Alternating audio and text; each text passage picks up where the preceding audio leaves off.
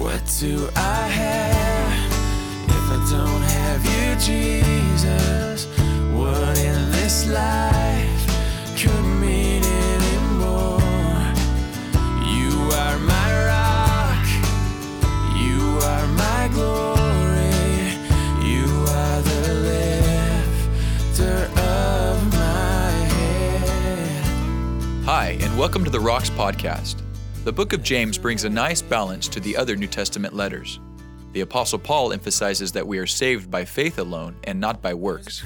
James, on the other hand, reminds us that true faith will produce good works, for faith without works is dead. Now, let's join Pastor Ross with our verse-by-verse study through this very practical epistle. Heavenly Father, we pray that the study of your word would open the eyes of our understanding and that we would grasp these truths and be changed by them. James chapter 3, an important chapter in our study about how to live the Christian life, to be pleasing in your eyes. We pray that these truths would touch our hearts and set our hearts free. In Jesus' name, amen. The October 2007 California wildfires began burning in Southern California October 20th, and they were not fully contained until 19 days later. During that time, 1,500 homes were destroyed, 500,000 acres of land burned from Santa Barbara to the U.S.-Mexico border. 9 lives were lost as a direct result of the fire. 85 people injured, and 61 of those were firefighters. The fire was even visible from space. Hard to believe that all that devastation, 19 days of raging hell, all began with one small spark. And that will be precisely James' point here in chapter 3, as he warns Christians about the devastating potential of the unbridled tongue. A few careless words launched by a very small but very active tongue can set your whole world on fire. Now, for a little context, these first century Christian Jews were in the pressure cooker of the Roman Empire, completely hostile to Christianity, and they were really compromising their devotion to the Lord. They were floundering in their faith, and James sends out this 5-chapter kind of slap in the face in love to get them back on track, and sometimes that's what we need when we lose our way. Their faith had been derailed by their difficulties, and they were just thinking if they compromised their faith a little bit and fit into the Roman Empire a little bit easier, it would be more convenient for them. And we have a tendency of doing that as well, to water down our Christian faith to make it go easier in this world that's so hostile and contrary to God's word and will. They were fond of saying, though, that, they had faith, they believed in God, but really their lives were empty and did not show their faith. Excuse me. So in Titus chapter 1, verse 6, there's a great line that says they claim to know God, but by their actions they deny him. And that was the case there for these Jewish believers. James was saying in his epistle, really, stop telling me how Christian you are. Show me your faith by how you live. Don't want to say the bumper stickers or the T-shirts, but just a life impacted by the grace of God.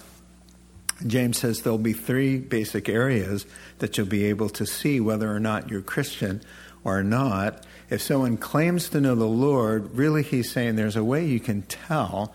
And his thesis statement there in chapter 1, verse 26, if anyone claims to be a Christian, there are 3 areas that will prove they have genuine soul-saving faith. They have controlled speech, a compassionate heart, and a moral life. Now, I call that the thesis statement of James' epistle because the rest of James, all 4 chapters, really illustrate and elaborate how faith in God impacts those 3 areas. If Christ dwells in a heart by the presence of the Holy Spirit, the words we speak, the love we show, and the good we do will validate or invalidate that claim of professing Christ. So last week we saw in chapter 2, James has been arguing that genuine faith in God must express itself in kind deeds shown to those in need. And now he's going to turn back to the world's smallest but largest troublemaker, the tongue. So here's the text in chapter 3, starting at verse 1. It's follow-up of the thought in chapter 1, where he says, if you think you're a Christian and say whatever you want, and you don't keep a tight rein on your tongue, your faith in God is worthless. Now picking up chapter 3, verse 1. Not many of you should presume to be teachers, my brothers, because you know that we who teach will be judged more strictly. We all stumble in many ways. If anyone is never at fault in what he says, he's a perfect man, able to keep his whole body in check. When we put bits into the mouths of horses to make them obey us, we can turn the whole animal. Or take ships as an example. Although they are so large and are driven by strong winds, they are steered by a very small rudder wherever the pilot wants to go. Likewise, the tongue is a small part of the body, but it makes great boast. Consider what a great forest is set on fire by a small spark. The tongue also is a fire, a world of evil among the parts of the body. It corrupts the whole person, sets the whole course of his life on fire, and is itself set on fire by hell. All kinds of animals, birds, reptiles, and creatures of the sea are being tamed and have been tamed by man, but no man can tame the tongue. It's a restless evil full of deadly poison. With the tongue we praise our Lord and Father, and with it we curse men who have been made in God's likeness. Out of the same mouth come praise and cursing. My brothers, this should not be. Can both fresh water and salt water flow from the same spring? My brothers, can a fig tree bear olives or a grapevine bear figs? Neither can a salt spring produce fresh water. And with those 12 verses, we'll end where the text is for our consideration this morning. Here really arguably are the most thorough teaching and the greatest focus on the tongue in the entire Bible, with a plea of constant need of vigilance to keep the tongue in check. So verses 1 and 2, James is going to begin with an exhortation, really a sober one at that, to would-be pastors and Christian teachers who make their life's work around words. And also, in verses 3 through 6, he speaks of the power of words. And then, finally, in verses 7 through 12, he pleads his case for words to properly reflect and be consistent with a truly converted heart. And so, to make things easy, points 1, 2, and 3, point 1 would be a warning, point 2, an illustration, and point 3, a plea. So James' first concern is really to burst some bubbles of infatuation with teaching or platform ministry or Christian leadership, that those who desire these kinds of positions would realize the seriousness and responsibility and the vulnerability and difficulty of not stumbling when words is really what you do. And when your position as a Christian leader in any sort of position, whether it's Sunday school or teaching a Bible study or heading a home fellowship group, when your position as a leader carries so much weight. Now, I read some interesting statistics. The average person spends 1/5 of their life talking. If all our words were put into print, a single day's words would fill a 50-page book, while in a year's time, the average person's words would fill 132 books of 200 pages each. Among all those words, there are bound to be some spoken in anger and carelessness and haste or mean-spirited words. And so, the thought is this: if we were to open up a book right now of every word that each one of us spoke this last week, and we were to read them out loud and public or have the Lord seated next to us and have us go over every last word of every page of every book of every word of last week, there'd probably not be any pages free of red ink where there wasn't a problem pointed out by the Lord of improper speech. And James' point really is be careful when you're a Christian leader or you bear the title Christian, because where words are many, sin is not absent. As Proverbs chapter 10, verse 19. We all stumble in many ways, he's saying, and it's how much more difficult when words are what you do and carry such weight with other people. There are 158 proverbs that deal with words, the tongue, the mouth, and speech. And there's so many ways to stumble: the overused gossiping tongue, and the critical tongue, the hateful tongue, the lying tongue, the flattering tongue, the proud tongue, the boastful tongue as well, and the deceitful tongue, and the cursing, profane, blaspheming tongue. There's so many ways for the tongue to cause us great harm and to sin before the Lord. And yet, there was this big clamor in the first century church to hold a position of respect as a teacher. And so James says they really need to sober up and consider what it is that they're getting into. Here's a paraphrase of the opening thoughts here. Considering how wild our tongues are and so difficult to control, I suggest many of you would-be Christian leaders who want to teach give it a second thought. You do realize that God is going to hold us more accountable than others, we teachers. I mean, we are all so prone to sin. And imagine if you could never sin with your mouth. If you had perfect words, you'd be pretty much a perfect person. And if you got control of the tongue, the rest of it would be a piece of cake. And so what James is saying in the opening remarks is all who claim to know Jesus must choose their words wisely. And those who enter ministry as teachers must realize their profound responsibility before God. He's already told us we need to be slow to speak. And so it's a wonderful honor to be in Christian leadership where we teach and proclaim God's word. And, it's not just about teachers, because the Bible declares that we all are to go into all the world and preach the gospel and teaching men to obey. And so the general call over every Christian life is to teach. And so, but particularly, of course, those who teach as a Christian leader need to be very careful. Now, first of all, he's saying get the stars out of your eyes when it comes to holding any kind of position of respect in the church where you teach.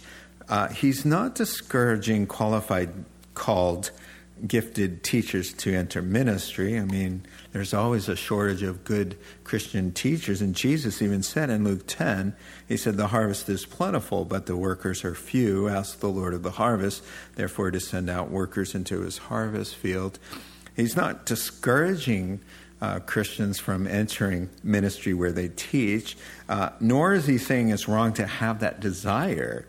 1 Timothy 3 says, here's a trustworthy saying, if anyone sets his heart on being an overseer, an elder, leader in the church, he desires a noble task, a good thing, he's saying. But with that, don't be infatuated about it. Don't just only see the honor and the respect and the glory of that kind of position, but to understand the soberness of it. Now, this is a carryover thought from Jewish thinking. The rabbi, which means my great one, was a great honor, and the Jewish people really respected rabbis. And unfortunately, it went to the rabbis' heads as well. Many of the Pharisees who were wanting to be called by this title, Jesus says there in the Gospels, these men love the place of honor at banquets and the most important seats on the platform. They love to be greeted in the marketplaces and to have men call them rabbi or my great one or master. And in fact, that's what it's called in the King James, how King James translates that word. So James says, don't be led astray by that kind of desire of selfish ambition and not realize how serious God sees every word that comes out of our mouths as Christians, and more so as Christian leaders.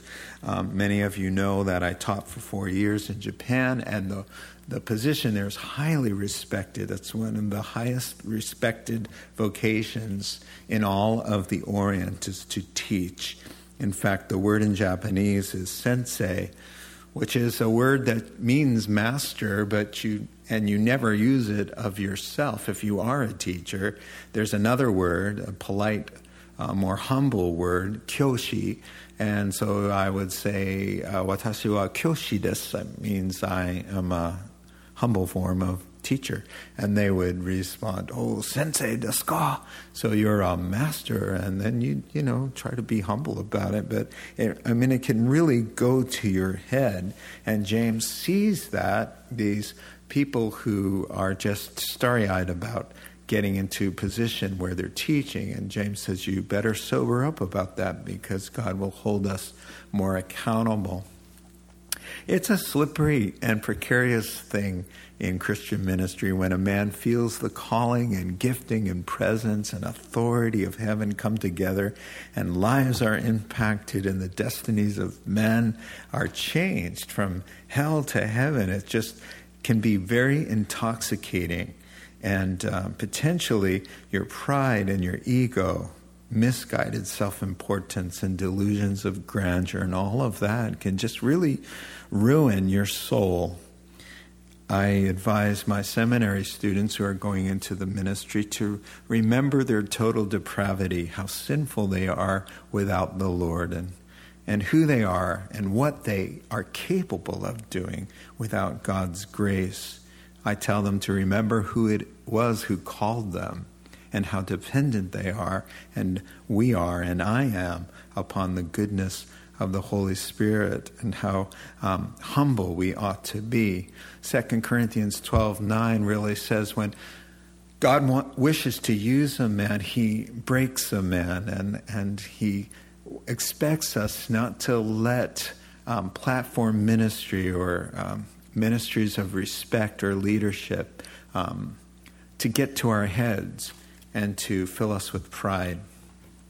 And so James is adding another reason to be grounded when we call ourselves a Christian or any kind of Christian leadership.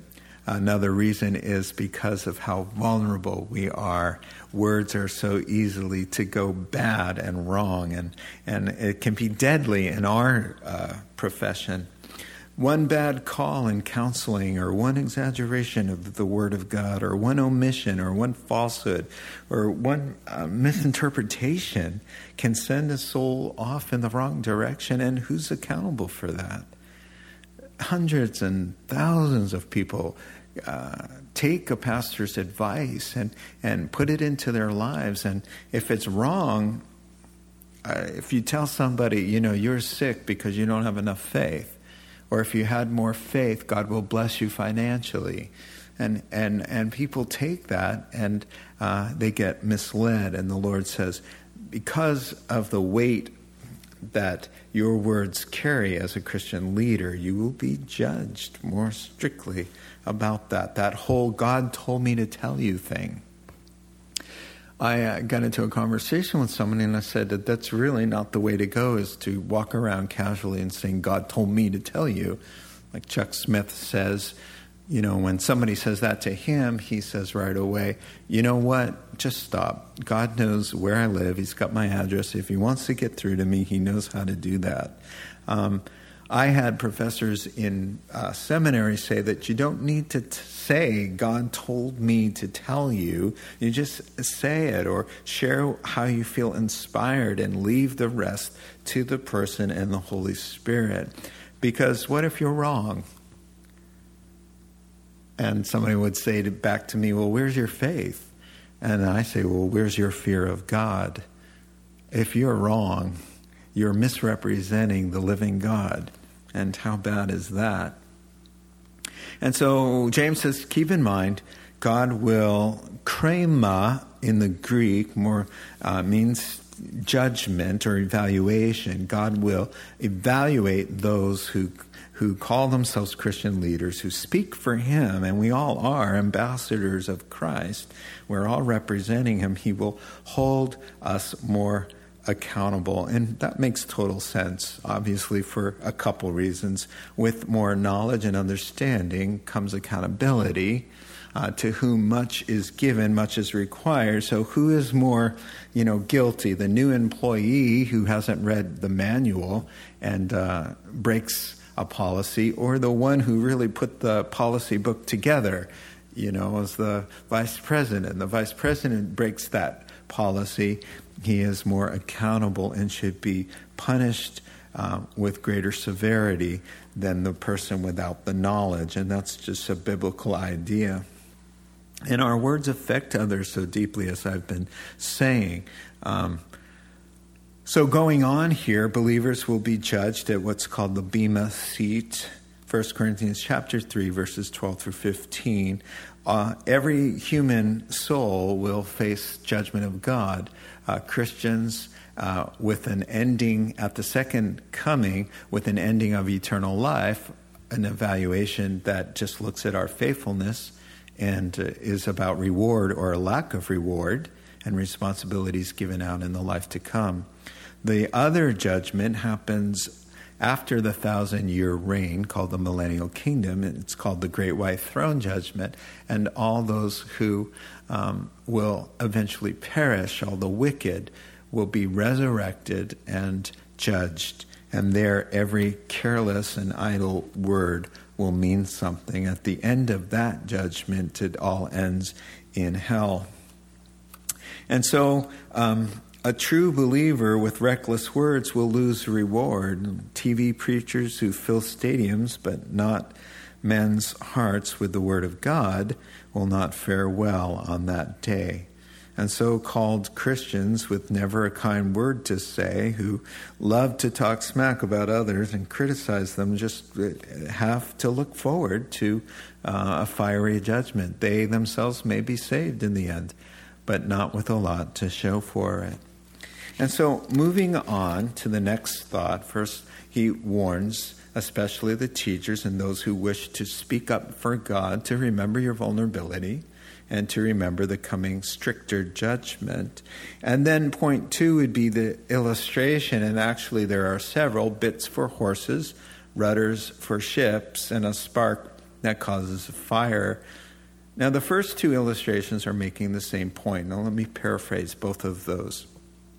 First, if you want to gain control of a muscle-bound, wildly spirited 1,200-pound Appaloosa, get control of its tongue, and the whole animal has been subdued. It will obey you. Turn right, turn left, stop on your command. Now the second illustration, paraphrase. Or take a giant ship. They face fierce winds and strong currents, and yet a small rudder directs the entire vessel wherever the captain wants to go. So the point here is the bit and the rudder are small, but extremely important. If they're not controlled, the entire horse is out of control, or the entire ship is lost at sea, and something as small as the tongue can have tremendous power for either good or evil. Now, did you know battleships, they're 900 feet long, 65,000 tons, and the rudders are 5 feet long. And a standard bit for a horse that could be as tall as 19 hands and 2,000 pounds is 5 inches in width. And then there's us, a human tongue, 3.5 inches long and 1.5 inches wide. And so what he's saying here is that the tongue is small, but like the rudder and the bit, in capable hands, just wonderful, beautiful things can happen. For there's power of life and death in that small little member of our body called the tongues. Proverbs says, pleasant words are as a honeycomb, sweet to the soul and healing to the bones. And an anxious heart weighs down a man, but a kind word cheers him up. And the tongue of the wise brings healing. And gold there is, and rubies in abundance, but lips that speak knowledge are a rare jewel. Over and over again, just the wonder of the life-giving power of our words. And so to encourage somebody, to build them up, to soothe their fears and their hurt, to comfort them, to set their hearts free or at rest, to bring healing, joy, and confidence, to lead someone out of darkness and into light, and to give them wisdom for their problem or to help them escape hell and come to know the Lord. It's all about using the tongue wisely and in self-control and empowered by the Holy Spirit.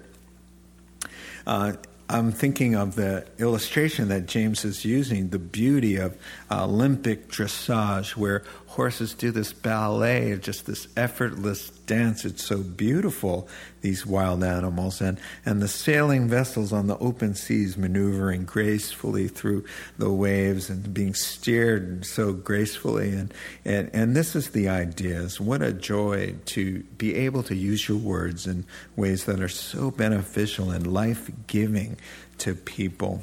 I remember when I had cancer and I almost died, and this is 8 years ago, and I was so down and discouraged, and somebody just, it was the right moment, and he put his hand on my shoulder, and he looked me square in the eyes and said, the Lord is not done using you. He's got good things for you in store. He's got things for you to do. And that encouragement, man, I felt like there was life and power that just came up out of the earth and into the soles of my feet and up into the core of my being and just gave me hope again. And it was just wonderful how many times over my ministry and my life I have seen that happen with people, between people in the congregation, and just how using their words to build one another up has just been such a beautiful thing to behold. But when the bit's not working and the rudder's broken, disaster's just a heartbeat away.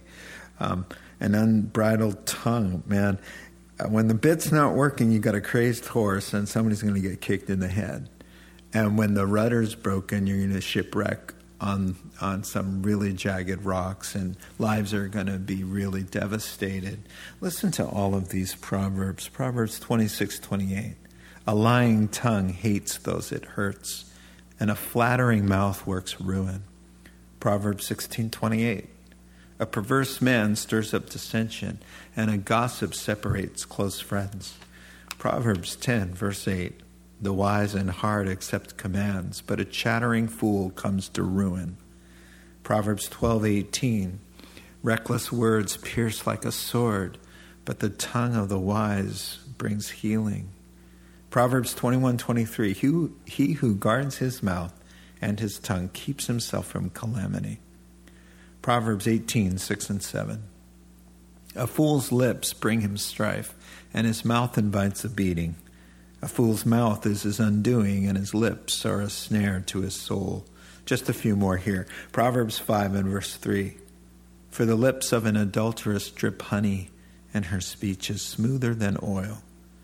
Proverbs 10:18. Whoever spreads slander is a fool. Proverbs 14:3. A fool's talk brings a rod to his back, but the lips of the wise protect them. And there's 100 more just like it. Reckless words pierce like a sword. You'll never amount to anything, or you're a loser, or I hate you, or nobody likes you, or why don't you go away, and you're not important, or you can't do that very well. I told you before about a friend of mine from Bible college days whose mom would comb his hair in the mirror when he was 7 years old, and she'd make remarks about that he was not handsome, but that he made up for it in other ways. But she was always just letting him know that she didn't think that he was very handsome. And it broke him. And to this day now, a dad and a grown man, he has trouble looking at himself in the mirror, not feeling pain. And I'm sure everybody who's hearing this message is remembering a hurtful statement.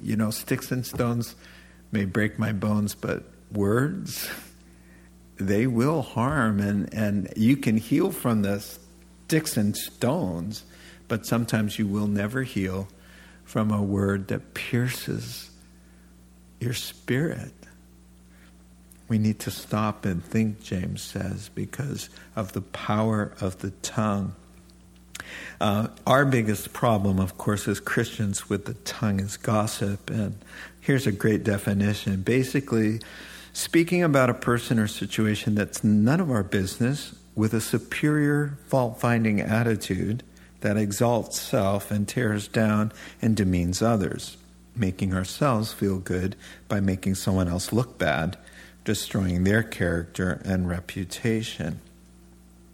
And so he says, the tongue, verse 5, is a small part, but it makes great boasts. And when we're doing this thing called gossiping and backbiting and slandering, what we're doing is saying, I'm smarter. I know about the situation. I'm more spiritual. I'm better than they are. I know what's really going on. She's this way. He's that way. Or you're just that way.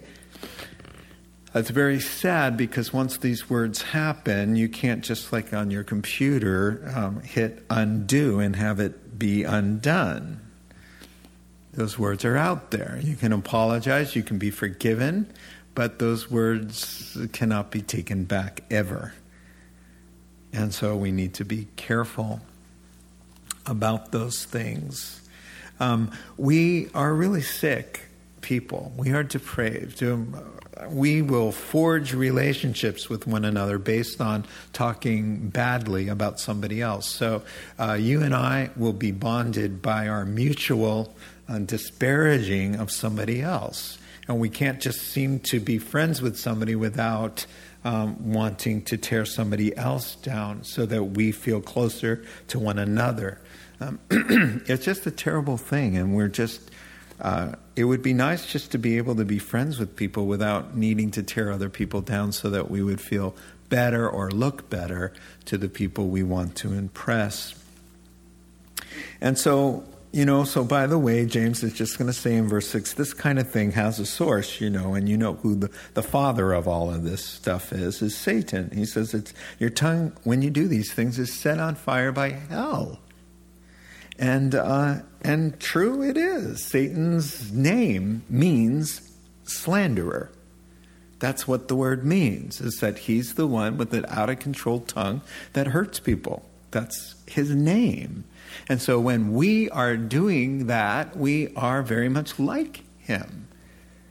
In fact, here's a quote, when our tongues are out of control, doing harm to others, then are we most like the devil, who is the father and source of all destructive and perverse speech. Jesus said in John 10:10 that he came to give life, abundant life, but the enemy came to kill, steal, and destroy. And how does the enemy do that? He does that with words. So we have to be careful that we are more like our Heavenly Father, who builds up and lifts up and encourages and sees the best in people, not afraid to talk about difficult things, but speaking the truth in love and weighing our conversation, not letting it become profane, but keeping things pure. And so we've seen the warning, and we've seen some illustrations here. And also he mentions, consider the small spark that'll light up an entire forest fire. Now a plea, let me paraphrase and then we'll be done. Just about every critter in the world can be tamed on land and in the sea. The tiger will roll over, the killer whale will leap out of the water on command. The man's tongue, though, will not be silenced. It has a mind of its own. It cannot be tamed by man's willpower. And how sad is that? The same tongue that sings glorious praises and offers prayers to the living God criticizes and tears down those he made and loves and died for. Out of the same mouth comes, I love you, Lord, and I can't stand that guy over there. My dear, dear brothers and sisters, does this sound right to you? Can salty water flow out of a freshwater lake? Can an apple tree grow oranges? Can a watermelon vine produce potatoes? You get my point. It's just impossible. Now, finally here, a plea for integrity. And what I mean by integrity here is what it really means in its origin. The word integrity means how things fit together as one, the one piece-ness of something. For example, if a man is the same at church and at home and at work and at a hotel on business, he has integrity because he's one fabric. No matter how you slice him, he's the same. And so James is saying, if you've got the spring of living water in you, with the holy God by his Holy Spirit's presence in your heart, then what your lips speak as an overflow of that heart ought to be consistent with the spring in the well. The water ought to match the source of the well. If the source of the well you claim is a holy God, then the water ought to be clean and pure for the most part. Of course, he says we all stumble in many ways. We know we're going to get a little mouthful of something brackish or salty here and there, but generally speaking, he's saying an apple tree ought to make apples, an orange tree ought to make oranges, a grapevine grapes, and a Christian words that build up, words that are clean and right and not twisted and perverse and dark and evil. Now, just interesting, very interesting that he doesn't say clean it up, or he's the advice he gives is no advice at all. He's making a terribly eerie point. He's just saying it's impossible what you're doing. So if you're constantly mean-spirited and tearing people down and cussing and unchristian things are constantly coming out of your mouth, all he's saying is, oh, by the way, it's impossible that Christ is in there. Now that will lead you to repentance. That will lead you to confession. That will lead you to a greater intimacy. If Christ is truly in there, then you get right with him, and then he can truly flow as you cooperate with him.